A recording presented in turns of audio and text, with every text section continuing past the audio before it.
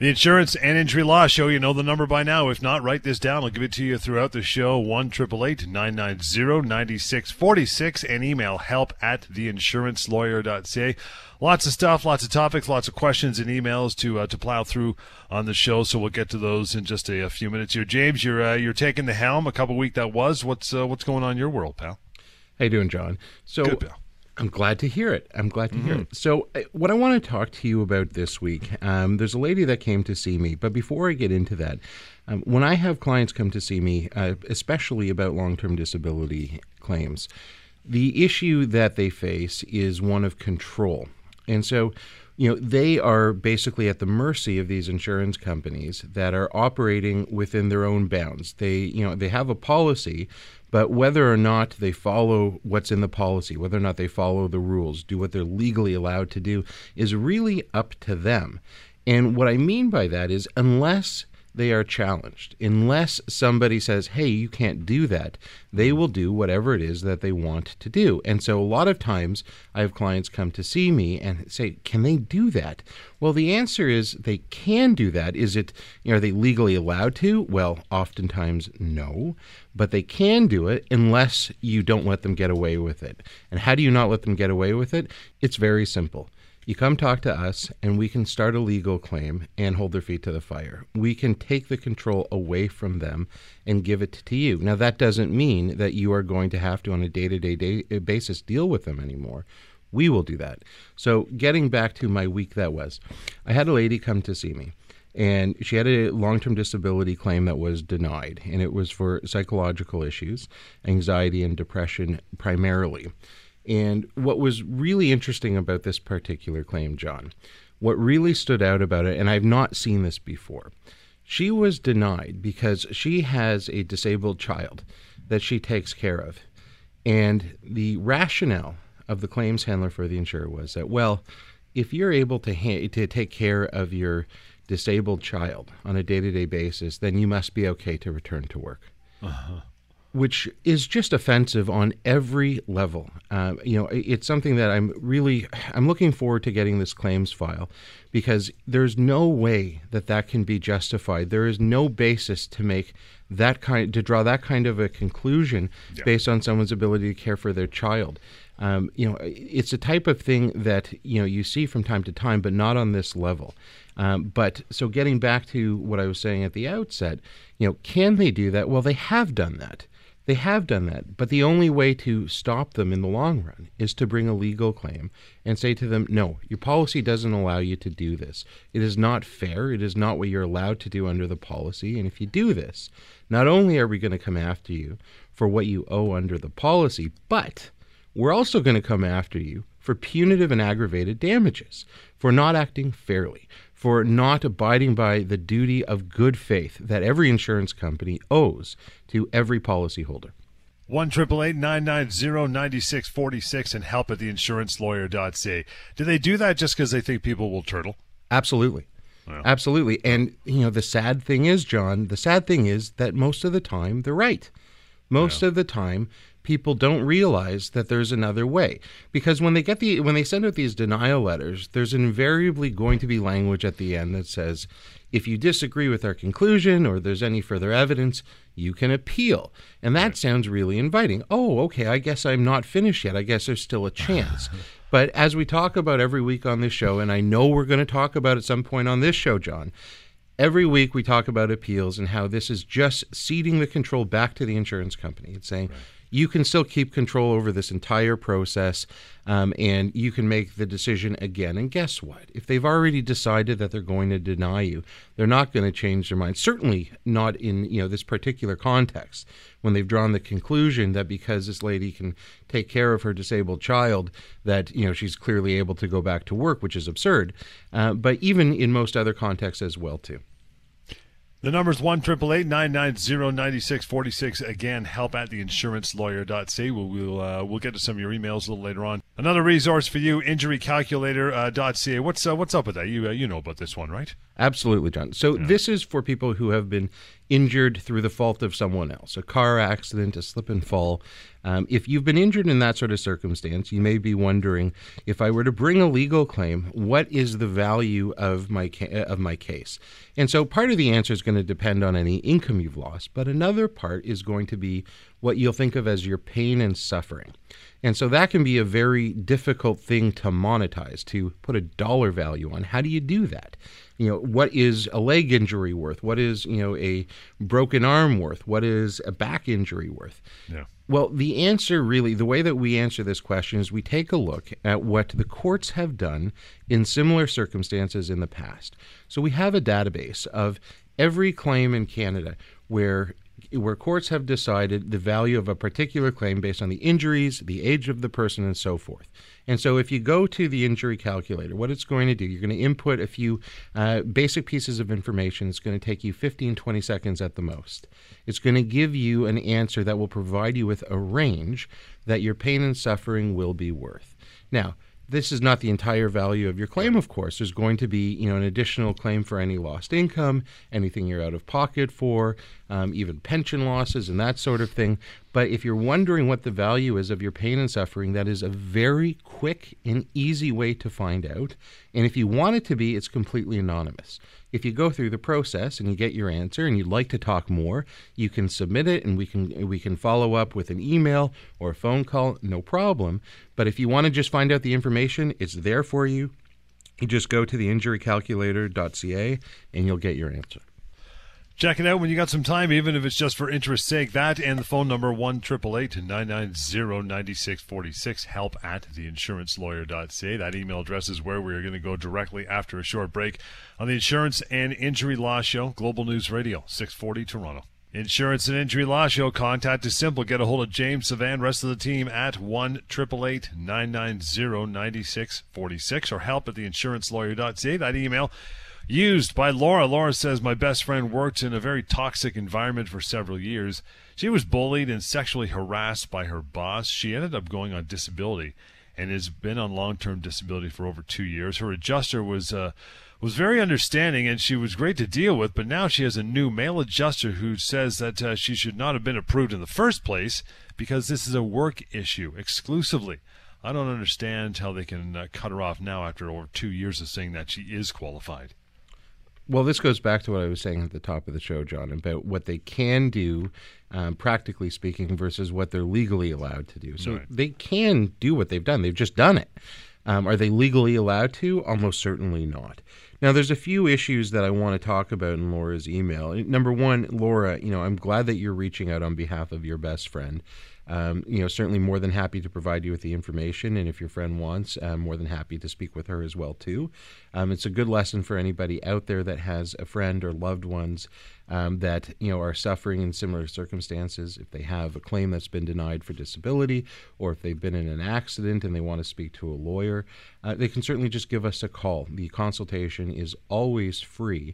Or they can write, if it's a disability question, to mydisabilityquestions.com, and we'll answer the questions that way. Now, getting to Laura's specific questions here. The issue that is here is, there's a new adjuster that's come on the file, and the adjuster is taking a bit of an aggressive approach. This is after the 2-year mark. So the 2-year mark is a really critical point in disability claims because after 2 years of benefits in virtually every policy, there is a change for the test in determining whether or not you're entitled to get your benefits.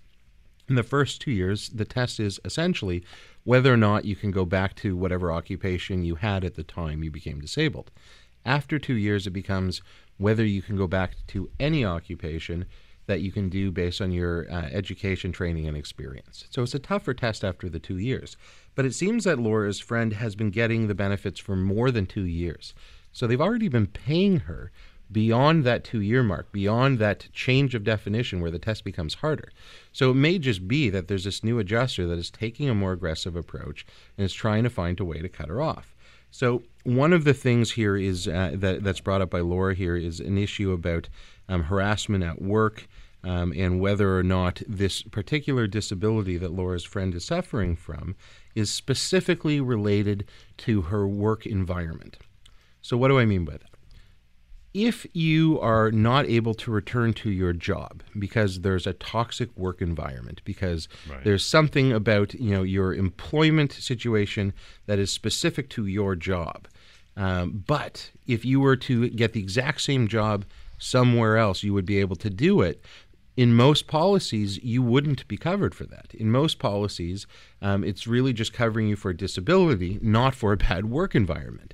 Even if it's causing you, some amount of anxiety or even depression, if it's not generalized anxiety or depression that applies to all circumstances and would then prevent you from going to any other job. If it's just specific to the job that you have, then it might be correct that the insurance company would deny you. In this particular case, though, it sounds like Laura's friend is suffering a fair bit more than that. I would have to take a look at the file, of course, but if Laura's friend has issues that are generalized to all situations and would prevent her from returning to her occupation, whether it was with this employer or any other employer, and frankly beyond the 2-year mark to any occupation, then she'd be entitled. So I would have to take a look at the file and really understand. But the fact that this position coincides with a change in the adjuster suggests to me that it's really just a new adjuster trying to be aggressive, trying to improve his numbers for his own boss by getting rid of a few claims. And so more than likely there's going to be something in the file that we can challenge. There almost always is. And, of course, the benefit, as we've often said, and I know you allude to all the time, is the fact that the other half of the firm where you work, that you're part of, does employment law, and they often go hand in hand. So it's not like you got to go to one firm and then down the street to the next, and there's miscommunication. It's all done in-house, and thereby being a lot quicker in the end. That's a great point, John. Laura's friend, her issue with her employer was more than 2 years ago. So I think I assumed that she's actually already dealt with it. But the reality is if she hasn't, or even if she's not sure what's happening with her employer, we have many very qualified employment lawyers that she can speak to. And it's a great benefit to have your employment lawyer and your disability lawyer at the same firm, because there are issues that overlap, and if both lawyers are in the same firm, it's much easier to develop a strategy in order to maximize the compensation from both. If both sides don't know what the other is doing, you can get into a situation where you might get a very nice recovery in an employment claim, but that is just a credit for your insurance company, so you're not really doing anything for yourself. That can often be a straight deduction from a disability claim. But if both sides are working together, you can time it so that you're going to maximize your claim, do one first and then the other, and you can try and ensure that your employment claim is structured in a way so that it won't be a credit towards the insurance claim. Lots more questions and emails on the way. Manny just got your email. We'll get to that one after a short break. help@theinsurancelawyer.ca, and the phone number, of course, 1-888-990-9646. It's the Insurance and Injury Law Show, Global News Radio, 640 Toronto. 1-888-990-9646 is the number to get a hold of James Savan or a member of the team at the firm anytime. Email works just as well, help@theinsurancelawyer.ca. So a person's injured at work and they applied for LTD. Can they also apply for workers' compensation at the same time? I know you guys get this question all the time from people. Absolutely. And in most policies, you're required to. So most policies that we come across have language in it that says that you have to apply for any benefits that you might be entitled to. And if you don't, then the insurance company is entitled to a deduction for what those benefits would be. So applying for workers' compensation or CPP disability, may not wind up in you receiving any more money. But if you don't do it, the insurance company can take the position that they're entitled to a deduction, and therefore they don't have to pay you the full amount, and you wind up, in fact, with less in your pocket. The other benefit, of course, is if you're getting workers' compensation, or for that matter, CPP disability, and you wind up getting cut off by your insurance company, that doesn't have any direct impact on your workers' compensation amount or on your CPP disability. You would continue to receive those. So it's really good to have it from multiple sources. So absolutely, whether or not you have the long-term disability claim, you can and you should apply for workers' comp. We'll get to an email. This one from Manny says, my father's 52, and he's an Army vet. He worked in the high-tech industry for years. A little over a year ago, he was in a car crash, and since then he's been experiencing nightmares from his time overseas in the Army. He's got a psychiatrist who is treating him regularly. He got short-term disability, and then he applied for LTD. Last week, he got a letter from the insurance company saying that there is no sufficient medical proof that he is disabled from working, despite what his Army psychiatrist wrote. I'm absolutely outraged, and I want him to go after them for treating him so badly. What are options? What can we do, says Manny. Well, I mean, this is what we've been talking about this entire show. It's about control. And so as long as you don't bring a legal claim, you're giving the insurance company all the control. So the answer, quite simply, is we start a legal claim against the insurer. I understand, Manny, I totally understand why you're outraged. I would be too in your situation, but there is something that we can do about it. We start a legal claim, we take a look at the file, we see what the adjuster has done on the case, and I guarantee you when we get that file, we're going to find any number of things that they've done improperly.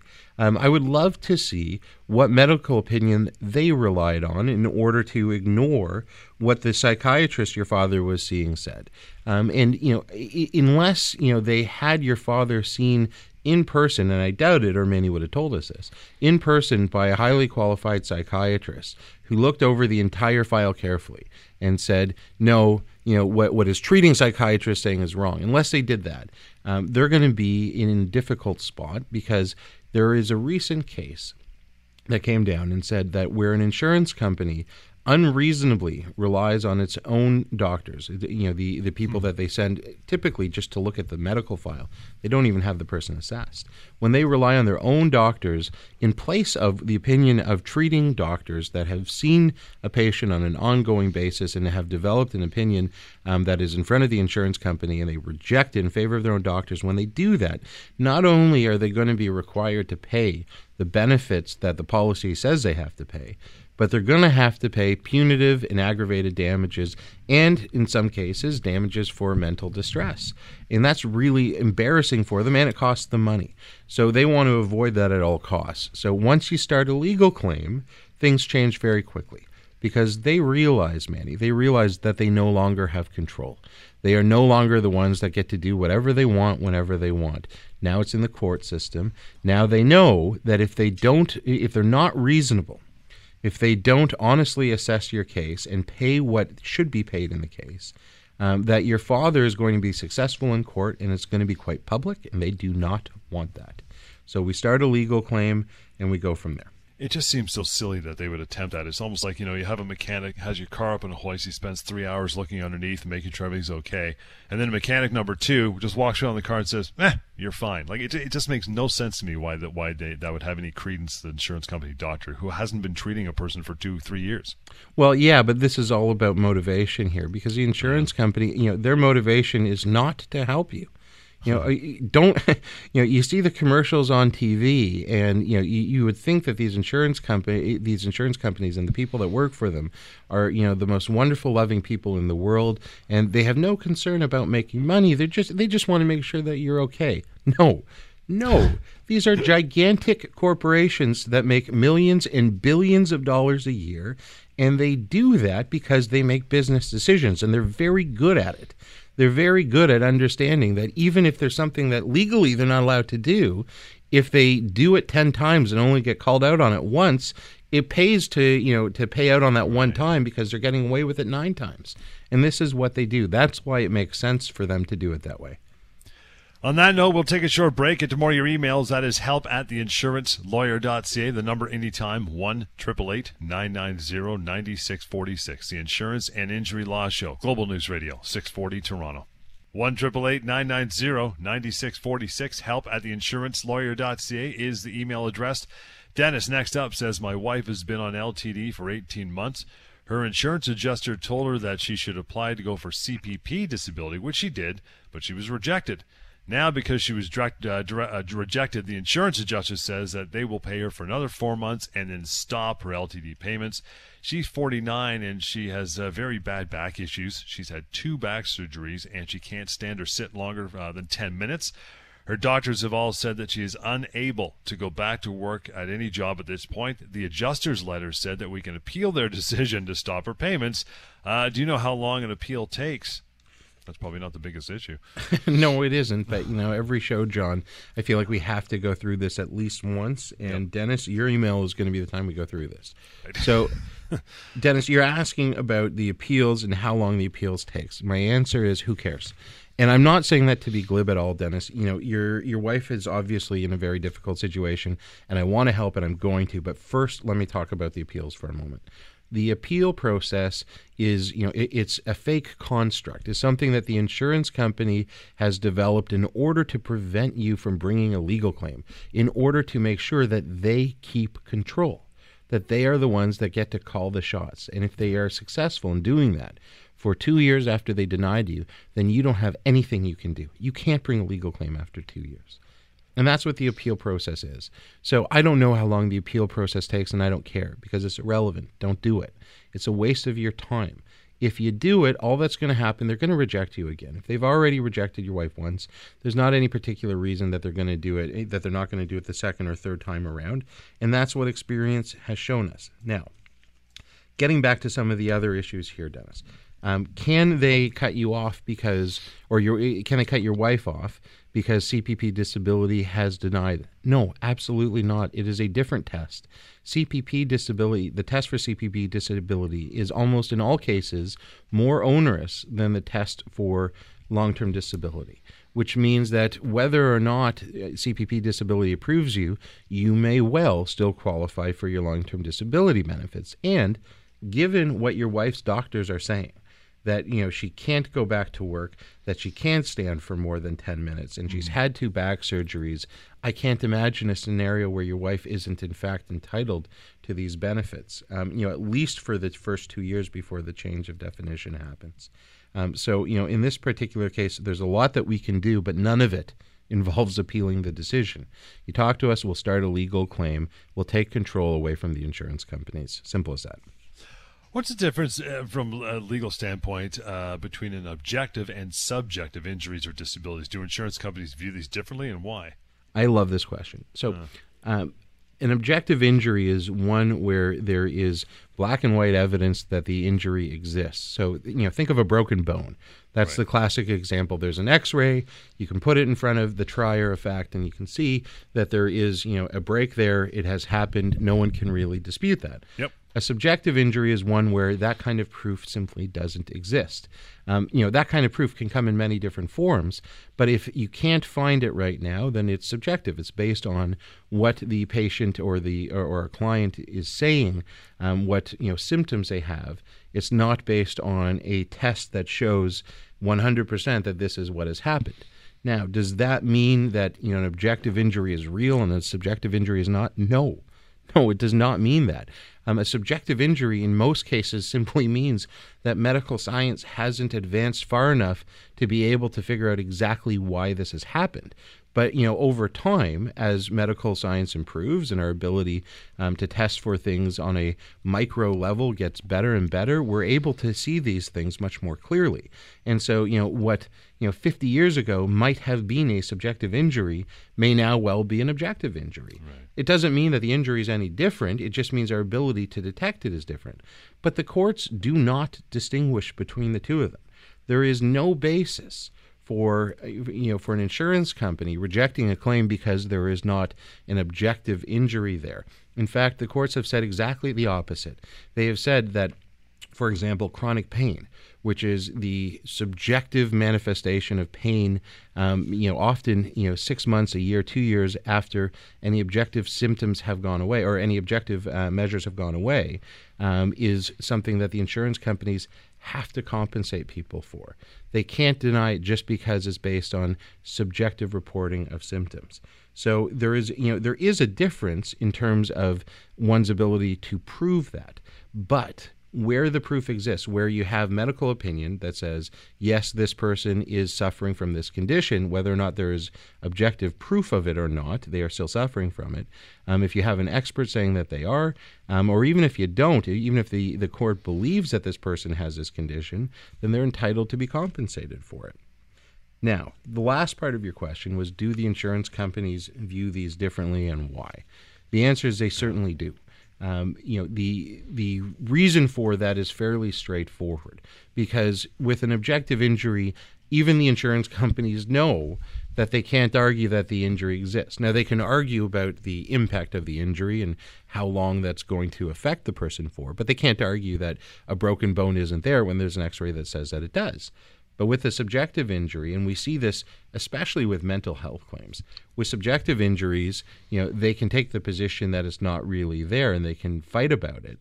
Even if there is excellent evidence, even if there is corroboration from many different sources, they can take the position that it's not really there, or that they're malingering is the word that they like to use, which basically means that they're faking the symptoms, and take that position. But it's something that the courts are really not very pleased with, and where they see the insurance companies taking that kind of position, rejecting subjective claims because there isn't objective proof, the courts have held that they're not allowed to do that. In some cases, we'll find that they are required to pay money on top of that, punitive damages, for not recognizing legitimate claims. The pain and suffering component of a claim, you want to find out what it could be, what it should be. It takes about 30 seconds to go through it. Very simple tool. It's online tool. It is injurycalculator.ca. You can check that out. Email to get a hold of James, Savannah, and the rest of the team, help@theinsurancelawyer.ca. And finally, the phone number anytime, 1-888-990-9646. We'll get to Cheryl's email after a short break here. The Insurance and Injury Law Show, Global News Radio, 640 Toronto. 1-888-990-9646 and help@theinsurancelawyer.ca through email contact. Cheryl, you're up. Says, my sister was told that because she has fibromyalgia and chronic pain, that she wouldn't qualify for LTD because these conditions are not serious enough. But she has pain all over her body and lives on painkillers. Her family doctor and pain specialist both say that she can't work because of her conditions, but she's afraid to apply for LTD because she could be rejected. In your opinion, is there enough evidence for her to apply and be accepted for LTD? And what if she does get denied? Great question, Cheryl, and I'm glad that you've written to us on behalf of your sister. And this goes back to what we were talking about in the last segment about objective and subjective injuries. So fibromyalgia, chronic pain, are what might be considered subjective injuries, but they are certainly disabilities that the courts have recognized on numerous occasions. And the fact that your sister has pain all over her body, and as you put it, lives on painkillers, suggests to me that there is something very real there that she is dealing with. And the fact that her family doctor and her pain specialist both say she can't work means that the insurance company is going to have a very difficult time if they were to deny this claim. Now, your sister hasn't applied yet. There's no reason for her not to. The worst case scenario, if she applies, is that they deny her claim. Well, she's no worse off then than she is now. At least if she applies, there's a chance that the insurance company may just accept the claim right out of the gate. And if they don't, we can always challenge them. But you got to be careful. You got to make sure that your sister starts the claim as soon as possible, because there is usually a notice period which requires that you let the insurance company know that you have this claim within a certain number of days after you become disabled. And if you don't, it can be difficult to bring the claim later on. Now, even if you've missed that period, that notice period, give us a call. There are sometimes situations where that notice period can be extended, where the courts will allow you to essentially start your application even beyond the notice period, but you don't want to have to rely on that. So it's important that we start the claim as soon as possible, get an answer from the insurance company, and if they deny the claim, then we can bring a legal claim to challenge that decision.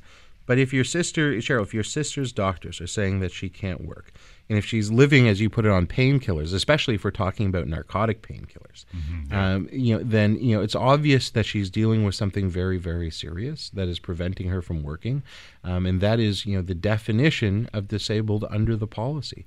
So yes, she should apply, and if she's rejected, fine, then let's challenge them on it.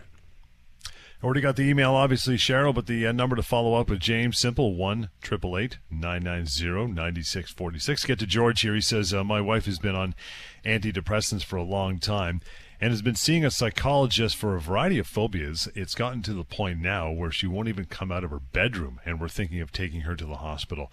She was on LTD for just over a year, and recently the insurance adjuster said that she would have to try to return to work program.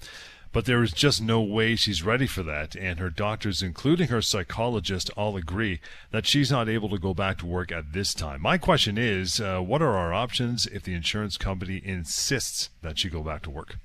I mean, the options are pretty straightforward. If your wife has difficulty leaving the room, and if her doctors are saying she can't go back to work, then she can't go back to work.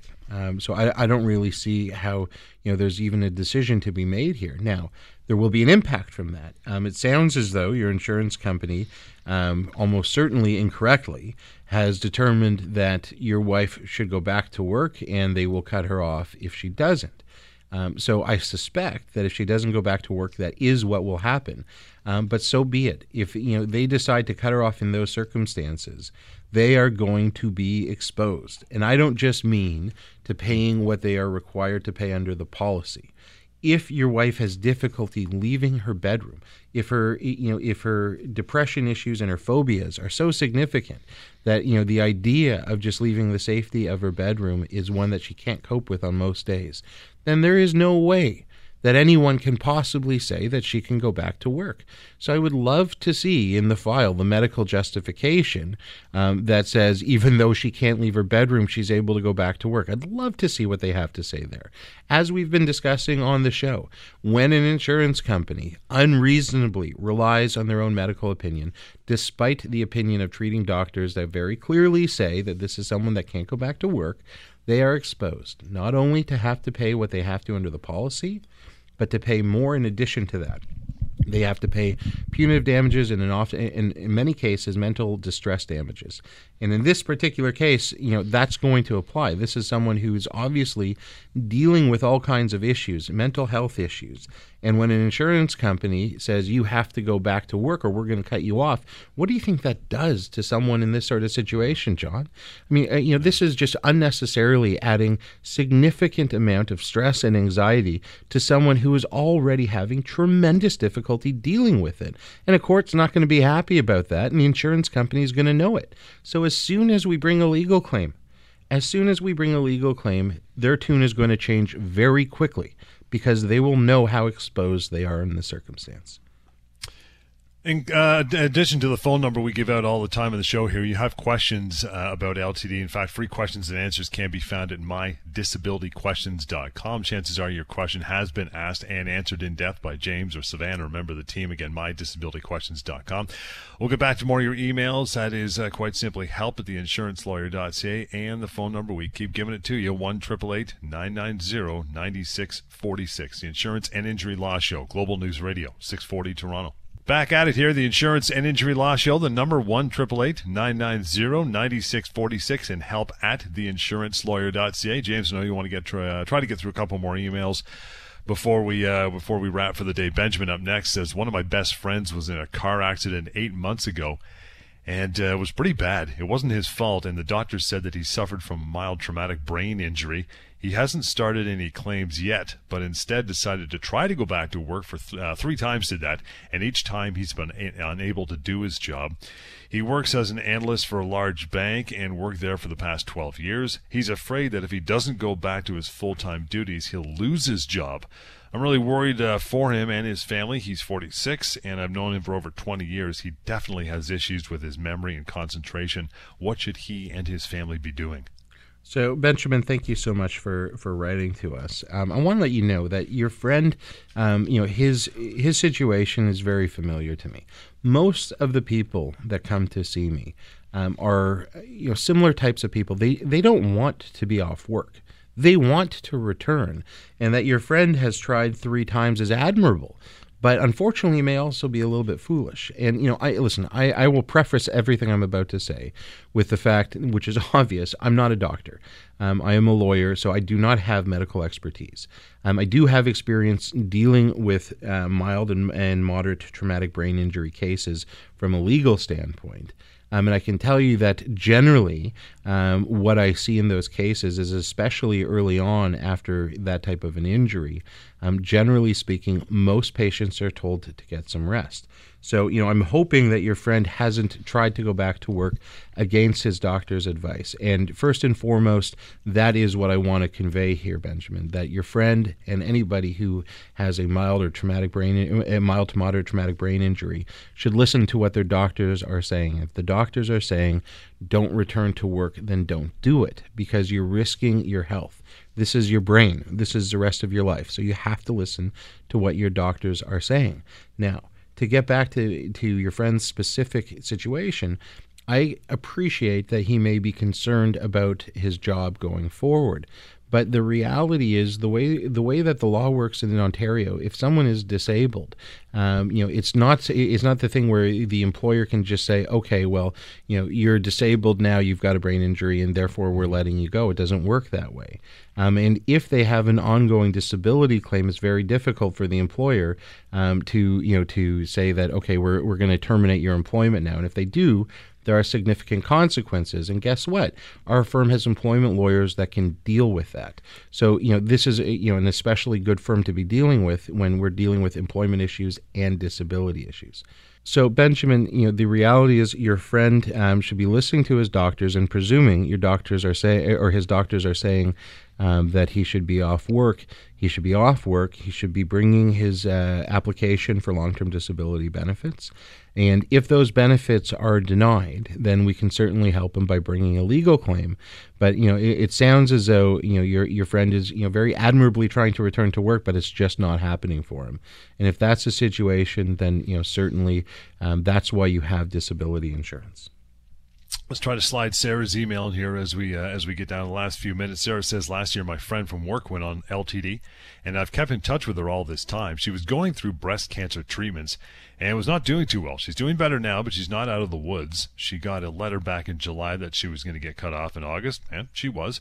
She appealed the decision with the help of her oncologist, but the insurance company denied her appeal. Shocking there. Should she get a second opinion from another oncologist and appeal again? What can she do at this point?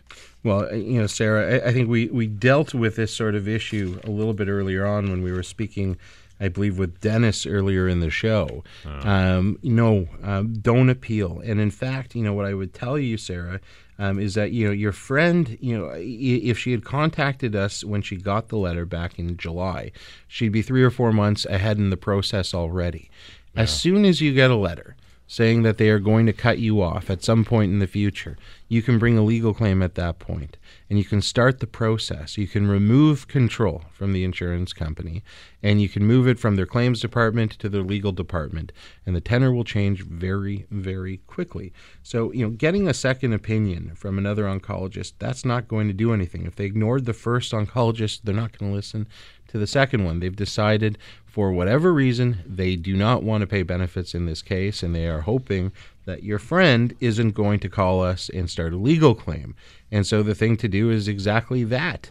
You remove control from them, you start a legal claim, and you say to them, you're not going to make the decisions anymore. If you appeal their initial decision, you're just saying, whatever you guys want to do is fine. I'm okay with that. Let's just keep trying over and over again. And that's useless. That's not going to do you any good. And what's going to happen, either you're going to run out of time. You have 2 years from the initial denial. Either you're going to run out of time and you're not going to be able to do anything, or even if you do figure it out down the road and you bring a legal claim, you're going to be that much further behind. So obviously, if you're not getting any benefits from your insurance company, that means you've got no money coming in. And nobody wants to be without their benefits or income for an extended period of time. So the longer you wait, the longer it's going to take to get it resolved. We are done for another day. Nicely done, sir. Moving forward, you want to get a hold of James Savan, member of the team. There's a bunch of different ways. First of all, you can go to mydisabilityquestions.com, free questions and answers about your LTD. There's a drop-down menu. You can throw it in there. Your question might have already been asked and answered, so have a look before you do that. There is also injurycalculator.ca. You want to find out the amount, a good starting point for the pain and suffering component of a claim. There could be a lot more to it than that, but it's simple to use. Takes about 30 seconds. You can either do it anonymously or there's a contact button at the bottom to get a hold of James and the crew. Phone number, of course, 1-888-990-9646. And finally, the email, now that we're done for the day, you want to reach out and contact the guys, no problem. help@theinsurancelawyer.ca. Till next time, the Insurance and Injury Law Show, Global News Radio, 640 Toronto.